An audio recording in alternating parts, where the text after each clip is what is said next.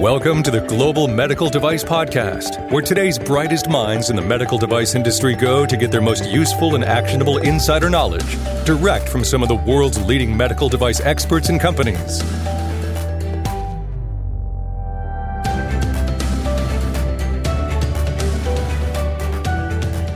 All right, so Emergency Use Authorization, or EUA, what is it? What's it all about?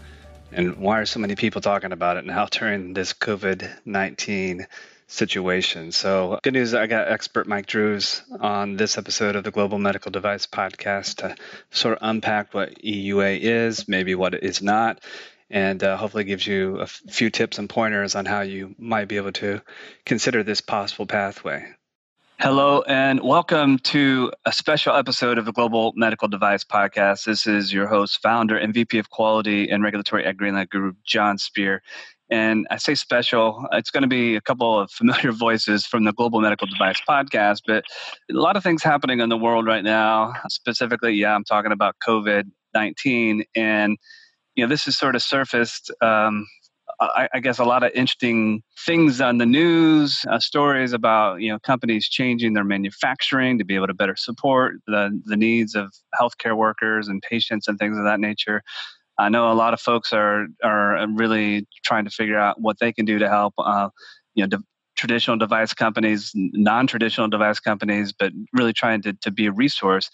And there's some challenges with this because, there is a regulatory pathway from FDA known as the Emergency Use Authorization, but there's lots of nuances to this. And I thought who better to share some insights and thoughts and things for you all to ponder. Mike Drues from Vascular Sciences is joining me today. So welcome, Mike. Thank you, Jon. Yeah, you're welcome. Maybe it's a little campy, but I know there is some confusion about why is this thing called coronavirus? And so maybe it's an interesting factoid, but you happen to know why it's called that. I do, Jon. Thank you for asking. It has nothing to do with the beer of the same name. Believe it or not, somebody did ask me, does this come from the beer? Or does it have to do with the beer? Absolutely not. Coronavirus, and by the way, not to get into a lot of immunology here, but there is no such thing as a coronavirus. Corona refers to a family of viruses. There's a whole bunch of different viral types within this family based on the shape. So when you look at this type of virus, this family of virus under an electron microscope, it looks like it has a halo or sort of a crown to it. And so this is why we call this family of viruses the coronavirus. But probably the most publicized example before today of a coronavirus was the virus that causes severe acute respiratory syndrome, or SARS, that was in the news about 15 years ago or so. At the time, SARS virus infected about 8,000 people and killed about 800 people worldwide. Obviously, COVID-19, which is the specific virus that we're talking about here, that one is much worse in terms of numbers. Yeah, well, I mean, it's a big deal, of course. I mean, you and me, and I think pretty much just about everybody in the world these days is in some sort of quarantine. Our life has changed for all of humanity in some way, shape, or another in recent weeks. And I know we're all anxious to get back to normal, and we're all also anxious or willing to do our part to make sure that we can do so in the safest manner possible. So, for everyone listening, thank you for your part in helping, flatten the curve, as they say. But let's talk a little bit about this Emergency Use Authorization, or EUA. Probably a good place to start for folks. What is it? And maybe a little bit of background about that. Again, great question, Jon. And as always, thanks for the opportunity to talk about this very important and certainly very timely topic with you and your audience. So first of all, the Emergency Use Authorization, or the EAU, it's absolutely not new. Some people have asked me, well, was this created recently as a result of this corona pandemic or something? Absolutely not. It's been around for quite a long time. In the past, it's been used for such things as Anthrax, the Ebola virus, H7N1 influenza, the Zika virus, a few other things. So it's been around for a long time. Principally, it's been used in the past by drug and biotech companies, not quite so much for medical device companies, which is why it seems so new to so many people in our industry. But simply put, the Emergency Use Authorization allows FDA to try to help strengthen our country's protections against chemical, biological, radiological, and nuclear defense threats. And interestingly enough, this originally was created for that purpose, for chemical, biological, radiological, and nuclear weapons. And the way it protects us is by facilitating the availability and the use of medical countermeasures needed during these kinds of healthcare emergencies. Now, clearly, the situation that we're in right now with regard to the coronavirus, that was not a chemical, biological, radiological, or nuclear weapon, but we're still using the same regulatory mechanism to try to bring these products out to the market quickly. Here's the important part for the folks in our industry and our, especially the regulatory folks to understand. In order for us to have a legitimate emergency use authorization, we need to have, and I quote, this is from the guidance, the EAU may allow unapproved medical products, that is, products that are not yet on the market, or unapproved uses of approved products. So those are products that are already on the market for something else, and now we want to modify them somehow for corona. It will allow us to use these products in an emergency situation, which is clearly what we're in now, in order to, and here's another key phrase, John, diagnose, treat, or prevent a serious or life-threatening disease or condition. And then this is the last part that's also very important, when there are no adequate, approved, or available alternatives. I know I went through a lot of verbiage there verbally, but some of the words, some of the phrases here are very important. Do you think I should repeat some of this, John? Maybe. And let me ask the question before, because each of those in and of themselves, I mean, and let's make sure this is not an and situation. This can be an or situation, correct? Which part are you referring to? No, just in general. You don't have to meet all of these conditions, obviously. These are all possible scenarios where this EUA could be applicable, right? In general, yes, but this verbiage, which I'm quoting right out of the guidance, let's put it this way, John, nothing comes out of the FDA, whether we're talking about corona or anything else, that is not thoroughly vetted by a whole bunch of people, including a bunch of lawyers. So they choose their words here. They put in a lot of caveats, a lot of disclaimers, and so on. But you pick out to you, John, maybe for a discussion, what couple of phrases that I just went through that you think are the most important for us to talk about? Yeah, well, I think, I don't want to insult people's intelligence. I know they're going to have the ability to read the guidance. I've read it, in the past week or two myself, probably, a dozen times. But the words are confusing at times. So, is that a surprise in the regulatory world? No, it's not a surprise at all. But the devil's in the details, and it seems like a lot of things I'm hearing from folks is that while your point is completely accurate, of course the EUA has been around for a decent amount of time. But I got to imagine that and no other time in history prior to now has this been tested so much, so to speak. I guess maybe that's the right word, right? Correct. Well, let me give you what I think are one or two examples, because I'm working right now with several companies that are actually doing this or thinking seriously about doing this. And that's one of the reasons why I'm doing this word-for-word comparison. So one of the companies that I'm working with, I actually had a conference call with them earlier today. They have a software device that is in the area of, let me just say, image analysis, okay? And they believe that it could be beneficial to patients with corona. Here's the dilemma. Part of the regulatory requirement, as I read, is it needs to diagnose, treat, or prevent a serious condition like corona. Well, the dilemma that the company has is if they specifically indicate for corona, yes, that will maximize their ability to meet the EAU criteria, but at the same time, it will increase their regulatory burden because now they will have to collect data, most likely clinical data, to support that claim. Yeah. On the other hand, if they don't make that specific claim to corona, then they will have a much lower regulatory burden. They will need much less clinical data, maybe no clinical data at all. But on the other hand, it's going to be hard to argue, to walk into the FDA and argue with a straight face that we fit EAU if we don't diagnose, treat, or prevent a specific condition. So that's the dilemma. Yeah. And then one other thing I'll mention, John, and I'd love to have you chime in. Another key phrase is what I read at the end of that quote from the guidance: when there are no adequate, approved, or available alternatives. There aren't that many areas in medicine, John, where there isn't another option already available. So the point that I'm trying to make is very simple.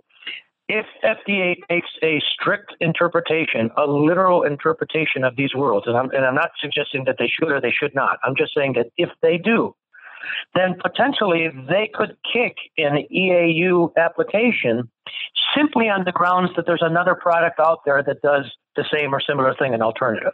Yeah, does that make sense? It does, we'll save that. I want to talk about some applications or some things that we've been hearing on the news and that sort of thing for a little bit, so we can, I guess, unpack that here in a moment. But yeah, it makes perfect sense, and it's really interesting.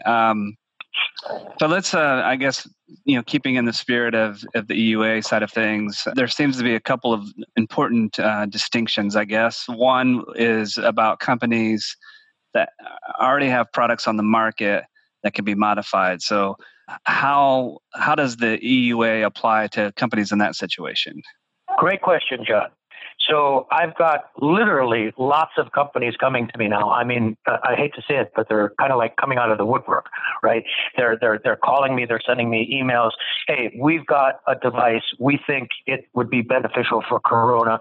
We've heard about this thing called the Emergency Use Authorization. Can you help us get it through the FDA and so that we can get it onto the market next week? One of the first questions that I ask them is this a new device that you have under development, or is this an existing device that's currently on the market for something else, and you're talking about maybe making some modification so that it can now be beneficial for Corona? Those are two separate and distinct scenarios, John, and let me explain why. In the latter case, if you have a device on the market for some indication, and now you can change it, either in terms of design, labeling, what have you. You can modify it some way to make it beneficial for Corona. Then in many ways, that will be much easier for the company to do. And here's why. Because FDA has now put out several guidances in the last couple of weeks, specifically telling companies that have devices on the market, if they modify them, and the guidance that I happen to have in front of me as an example, and we can post this on the website for people to look at if they want. It's called Enforcement Policy for Non-Invasive Remote Monitoring Devices Used to Support Patient Monitoring During the Coronavirus Disease 2019. This is a guidance that just came out in March, but there are several guidances along these lines. A couple of things that people need to remember. First and foremost is an EUA is not an approval or a clearance. An EUA is not an equivalent to a 510K or a PMA or a de novo or anything else. It is an authorization. It's what I like to call a temporary authorization, meaning that all of these EUAs are going to expire when the Secretary of Health and Human Services declares that this public health crisis to be over. Okay, so at that point, these things will expire, and the companies will have to then take these products off the market unless, and this is what I'm advising my customers, John, who are developing new products, if you can get your product onto the market first under the EUA, then in parallel to that, you should be working on your 510K, your de novo, your PMA, whatever it is, so that you can keep it on the market thereafter. Yeah, okay. That makes a lot of sense. One thing that people remember, this is a temporary authorization. Going back to the guidance that I just mentioned a moment ago, John, this is the important part, and I'm reading directly from the guidance because FDA always parses their words very carefully, almost as carefully as I do. They say, FDA does not intend to object. Again, that's the key phrase. FDA does not intend to object to limited modifications. Again, that's another key phrase. Limited modifications to indications, claims, functionality, hardware, or software of an FDA-cleared, in this case, non-invasive remote monitoring device. But these are, as I said, they're similar guidances for other types of critical devices that are necessary for corona as well. Yeah. FDA does not intend to object to limited modifications. What does that mean, John? Very, very simple. Very simple. As long as the company does what they're supposed to do from an engineering and biology perspective, FDA has no problems. If the company, and I'm not mentioning any names here, John, but you and I both know there are folks out there that do this.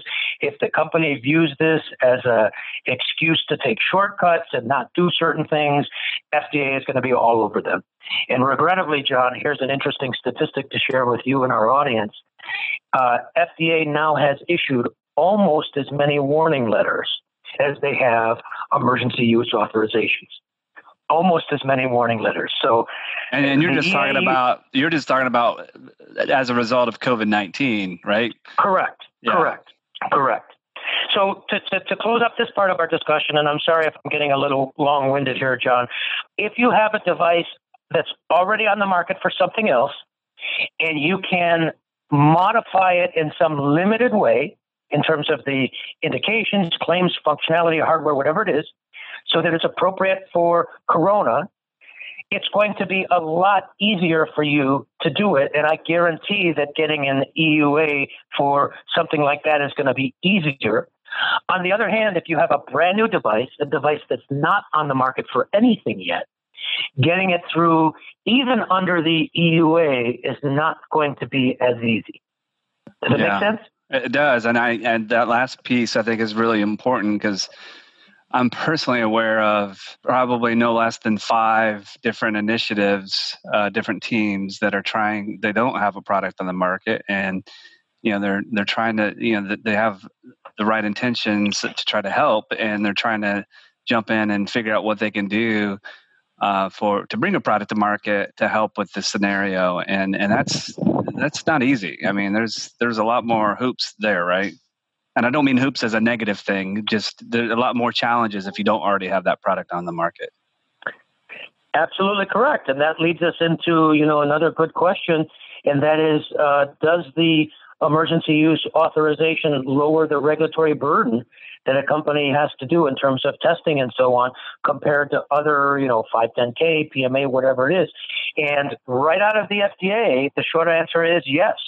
FDA has already, in my professional opinion, lowered the regulatory burden on certain types of products, all the way from the most mundane like hand sanitizers and face masks, all the way through to much more important, much more critical kinds of products, in some cases, certain kinds of diagnostics and even certain kinds of mechanical devices like ventilators, where I don't know about you, John, but to me, as a biomedical engineer, I have a problem with that.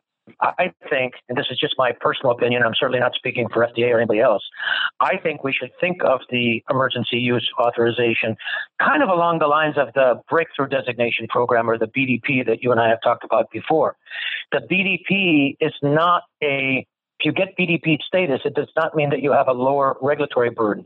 You still have to do all of the testing that you would have to do even if you didn't get the BDP. What the BDP essentially does is it treats you as a priority to get you through the FDA system faster, more efficiently. I think personally, and again, this is my personal opinion for whatever it's worth, I think we're, in our haste, if you will, to get products onto the market to help people. And let me be clear, obviously there are lots of people out there that need and will need our help with our devices. But to lower the regulatory burden in order to help them, that, to me, John, that's a bit problematic. Yeah, it's an interesting ethical dilemma, right? Because, and maybe let's dive in a little bit to like ventilator. I think that's probably a pretty good example. I think it's something that's been prevalent on numerous news reports that I've seen, and there's clearly a ventilator shortage. And, the ventilator manufacturers, I mean, I don't profess, I know what a ventilator is, but I don't profess to know what the supply chain is like in any way, shape, or imagination. But if there is truly a ventilator shortage, I know a lot of folks are jumping into that fray to try to say, okay, well, let's get some design specs. I know there's a team at MIT that's putting all their design specifications out in the open source. I know a lot of other folks are doing that too. But people are trying to jump into this, and they don't have a product to market. They don't already have a ventilator or anything remotely close to it on the market, and so they're trying to do this from scratch. And folks are getting, sort of stuck, I guess, so to speak, and specifically like the topic of electrical safety, the infamous standard IEC 60601 is a pretty rigorous standard to go through. I mean, even in the best of times where there's not this sort of pressure of a pandemic, getting through that IEC 60601 testing, it takes weeks and weeks and weeks, sometimes months. And it's a good standard because it is intended to basically challenge a product from all angles of electrical safety. But, some perceive that we don't have the time of weeks, certainly don't have the time of months to address this ventilator shortage. So what is one supposed to do? Well, that's a great question, Jon, and let's dig into that. But let me start sort of broad, very, very general, and then we'll get more and more focused with regard to ventilators as we continue our discussion. With regard to the EUA lowering the regulatory burden, I have to be very careful what I say here, Jon, but I think it is important to say this. You know that I've been playing this game for a long time, and I've got a lot of personal friends of mine that work in the FDA. Some of them go back to when we were in graduate school together. Some of them I actually have many former graduate students of mine who are now working at the agency. Over the last couple of weeks, I have been getting increasing numbers of emails from my FDA friends. These are not coming from the FDA email accounts. These are coming from their personal Gmail or Yahoo or whatever it is, expressing to me in fair detail concerns that they have about the political pressure that the agency is under right now to get, these devices, approved and onto the market and so on. And so I said to one of them a couple of weeks ago, we were talking about ventilators. I said, what would be worse, not having enough ventilators or having a bunch of ventilators that didn't work? Well, this was a couple of weeks ago, Jon. Fast forward to this week, just this past Monday. In the LA Times, there was a story, 170 ventilators were delivered that did not work. So this is a problem. Obviously we want to get these products out there quickly, but we also want to do it right. I believe it's possible to do those two things, but before we get into the FDA requirements for ventilators, Jon, do you have any thoughts on that? No, I think it's really important. I mean, it's Yeah. I mean, it's if you did it in the good spirit, you developed this ventilator, and you thought you were being thorough and complete, and did the testing or whatever the case may be to the best of your ability, and you feel good about it, and it just so happened to get to the point of use and it doesn't work. Which problem is bigger? There's an old adage, Jon, and I don't want to offend anybody. I'm not sure if it applies here or not, but there's an old adage that says something like, the road to hell is paved with the best of intentions. So I want to be very clear. All of the people that are working in this area, both in the industry as well as the FDA, I'm sure they have nothing but the best of intentions. And in some cases, they're doing it for purely altruistic reasons. They're not even looking to make money. Those are all wonderful goals. Kudos to everybody who fits that. But at the same time, we need to make sure that we know what we're doing. So let's get a little more specific, Jon. Coming back to your original question, I've gotten this question from a couple ventilator companies that I'm working with now, or companies like you mentioned earlier who were never in the ventilator business, but now they are. Yeah, I know. So I got the question, just got this question earlier today, in fact. What are the FDA requirements for a ventilator under the Emergency Use Authorization? And I said, well, there aren't any. I mean, why should there be? I mean, first of all, the Emergency Use Authorization isn't used very often. And second of all, are we going to create, requirements for, the thousands and thousands of different medical devices specifically under the Emergency Use Authorization? Of course not. That's nuts. So here's the advice I gave to them. A couple of steps. Step one, forget about the corona situation for a second. If we were developing a ventilator, pretend that we're still allowed to go on airplanes and walk out of our house, right? So Corona never happened, right? So what would be the requirements for developing our ventilator? And I gave several suggestions where to find them. One is look at previous filings, previous submissions, 510Ks and so on. By the way, another thing that I find interesting, John, is how so many people, they use the word ventilator in sort of a ubiquitous or a generic sense. There are about 13 different product codes, FDA product codes for ventilators, and another 13 for ventilator-related kinds of things like tubings and accessories and stuff like that. Most of them are class 2. A few of them, like the tubing and so on, those are class 1. But believe it or not, John, there's one FDA product code for ventilators that's class 3. So I think it's very dangerous for us to simply refer to ventilators in a generic or ubiquitous sense. And here's a few more statistics for you, John. There were over 400 510Ks thus far for ventilators. Thus far, we don't have any de novos, but there are also a little over 60 PMAs for ventilators. So I don't think that we're doing ourselves any favors by oversimplifying the ventilator world by just referring to a ventilator in a generic or a ubiquitous sense. Okay. Sure. So back to where do we find these standards? So look at what's been done in the past, 510K, PMA, what have you. That's part number one. Part number two is look at the FDA product codes, because for all of the product codes that are either class 2 or higher, as you know, they're going to have special controls, and see what those special controls are. And that's another source to get that information. So pretend that we're not living in the coronavirus world. We're developing a ventilator. What would all of the testing necessary to do? And look at guidance documents, obviously, for ventilators as well. That's the third one. So take all of that information, put it together into one place. That's step number one. Step number two now, and this is where it gets specific to the emergency use authorization. Step number two is to triage that list. In other words, prioritize that list, identify which of these things are the most important from a safety and efficacy perspective, and put those to the top of the list. And regardless if you're going to do an emergency use authorization or not, I hope, John, that you and I and everybody else would agree that when it comes to safety and efficacy, there are no shortcuts. We need to do that kind of testing. On the other hand, there's also going to be a bunch of other kinds of testing. I don't want to say that it's not important, but it's less important. Things like sterility, shelf life, packaging integrity, maybe even biocompatibility for a ventilator. I'm not sure. But those things are less important.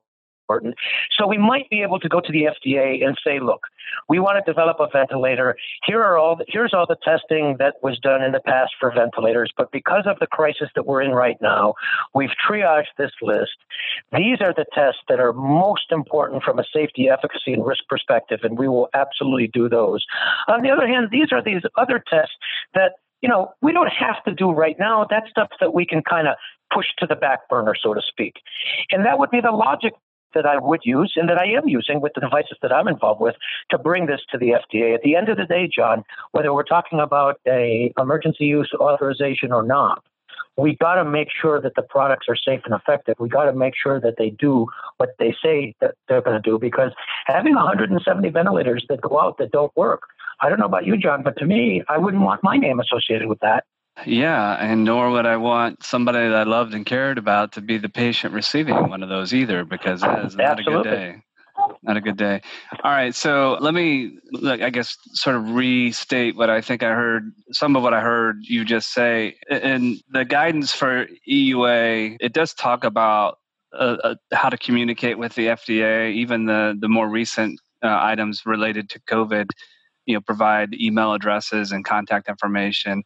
But the expected contents of EUA, I guess application would be the right word, or submission, are decently well defined. Like it describes what is expected when you send this to the FDA. So what I think I heard you say is when I make my case, I shouldn't necessarily expect or require FDA to tell me what to do. Reminds me of some other things you and I have talked about in the past. But instead, I need to take more of a leadership position I need to show that I've done my due diligence on my homework and that I'm not just making a ventilator because I think it's a good thing to do as a human, but I've actually put some thought into this, and I have at least enough of an understanding of all the standards and guidances and all the different things like biocompatibility, electrical safety, sterility, all these things. So I create my laundry list, if you will, and I carefully and thoroughly prioritize those from a risk perspective, justify the things that I'm doing, explain the rationale of why these other things may be less important, and then use that as my evidence that I'm presenting to FDA. How did I do?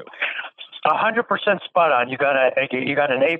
I couldn't have said it better myself. And if I tried to say it, I'm sure I would have used many more words than you just did. So spot on correct. And the only thing that I might add is simply from a pragmatic perspective, in the FDA's attempt to streamline this process by creating these templates, which are available, through the Emergency Use Authorization section of the FDA website. There are templates there that can be used in, let's say, for some of the common kinds of products. Like, for example, I have two diagnostic products that I'm helping with.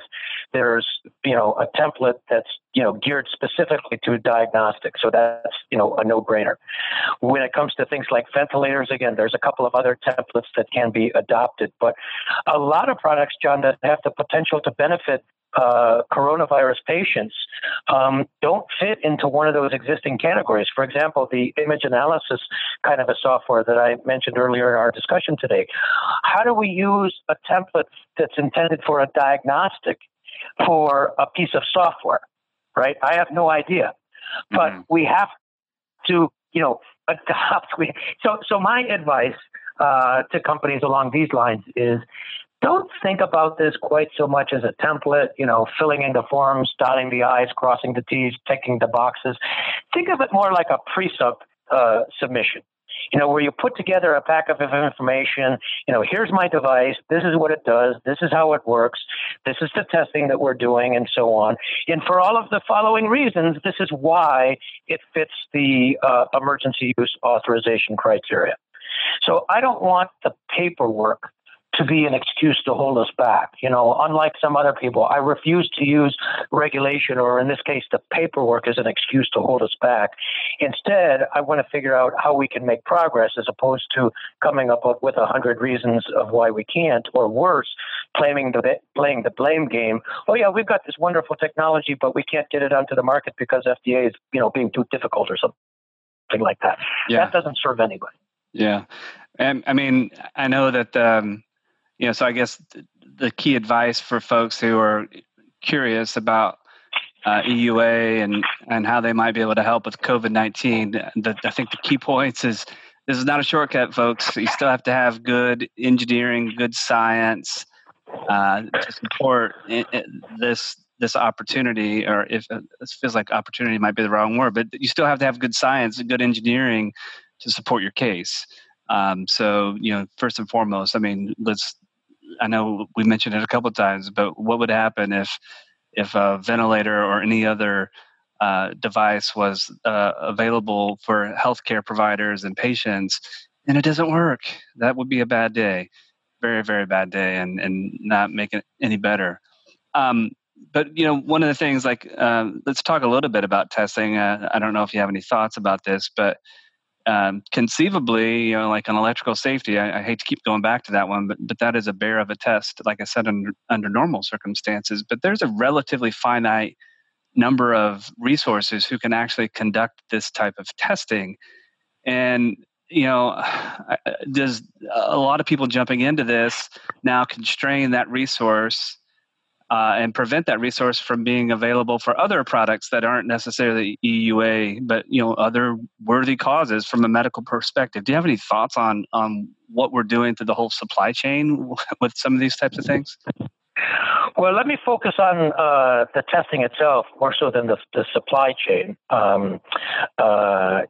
Simple answer is I do have thoughts on this. I mean, quite simply, to me, these are engineering questions. These are not, nor should they be, regulatory questions. And a lot of this, John, you and I have talked about before in terms of design controls and so on. But when it comes to electrical safety, for example, I mean, I would like to believe that we have done some testing to show that if you have an electrical device and you plug it into the wall, that somebody's not going to get electrocuted. I mean, to me, that's, common sense. Now, Yeah. as a PhD in biomedical engineering, of course, that's a gross oversimplification. But once again, I find it interesting in this industry, John, everybody talks about we take a risk-based approach to this and that. Well, shouldn't we take a risk-based approach to testing as well, especially when it comes to the emergency use authorization, as I said before, with regard to the ventilators, put together a laundry list of all of the tests and then triage it, identify the ones that are the most critical to safety, efficacy, and yes, risk, and do those. And the ones that are less critical, we don't have to do those, at least not right away. Maybe further down the road. I don't know if that answers your question, John, but I have a feeling that the reason why, and I talked to a company just earlier today that expressed frustration when they went to different testing labs, they were getting conflicting results. And they asked me, why are we getting conflicting results?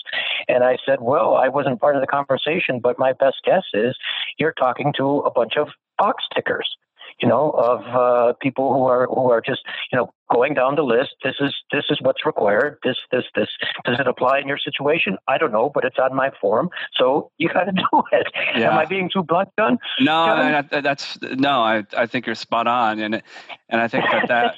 But I think that's the challenge in some respects. I mean, and that I'll put out to those listening who are, exploring these opportunities to help patients. It goes back to what I mentioned earlier. Man, I learned this basic sentiment or the intent behind this from the great Mike Drues. But this is where we have to take more of a leadership position. Where we can't go to FDA and say, "Give me my grade," or we can't go to the test labs and say, "Tell me what I need to do." That they're not going to spoon feed us. We have to take the leadership position and and say, these are the tests that I need done, and I've prioritized these, and here's why, and then take more of that lead role. So I think that's really important. That's one of the key things that I picked up on today's conversation. And to take it a tiny bit further, then I think we should probably wrap this up. Many of these themes that we're talking about today in the context of coronavirus really span, many of the conversations that we've had, over the years. For example, when I go to the FDA with a pre-sub, as I frequently do, I don't simply justify that I'm doing. I also explain why, list the tests that I'm not doing and why I'm not doing them. I want to demonstrate to my FDA friends that I know what I'm doing, that I'm not taking shortcuts, that I'm certainly not, just ticking boxes on a form. And so that's the same approach that I would take here. These are the tests that we're going to do right away because, hands down, these are the ones that are the most important. On the other hand, these are the tests that if this was not a healthcare crisis, we would do them. But given the situation, given the numbers increasing as we hear from the news every single day, we just can't take the time to do them, not because they're not important, because if they weren't important, why would we ever do them? So not because they're not important, but rather they're not important to do right now. There's other things more important to do first, and then we can do these later if necessary.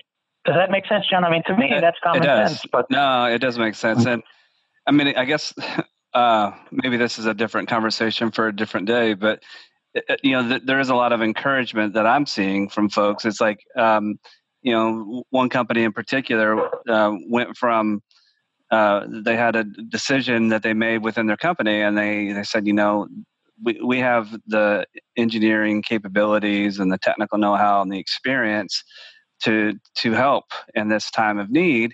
And so they did this business pivot, and they went from that decision point to a week later they had built their first prototype units and had done some preliminary bench testing. And then I think the next week they had a conversation with the FDA, and then the next week they're in doing GLP animal testing.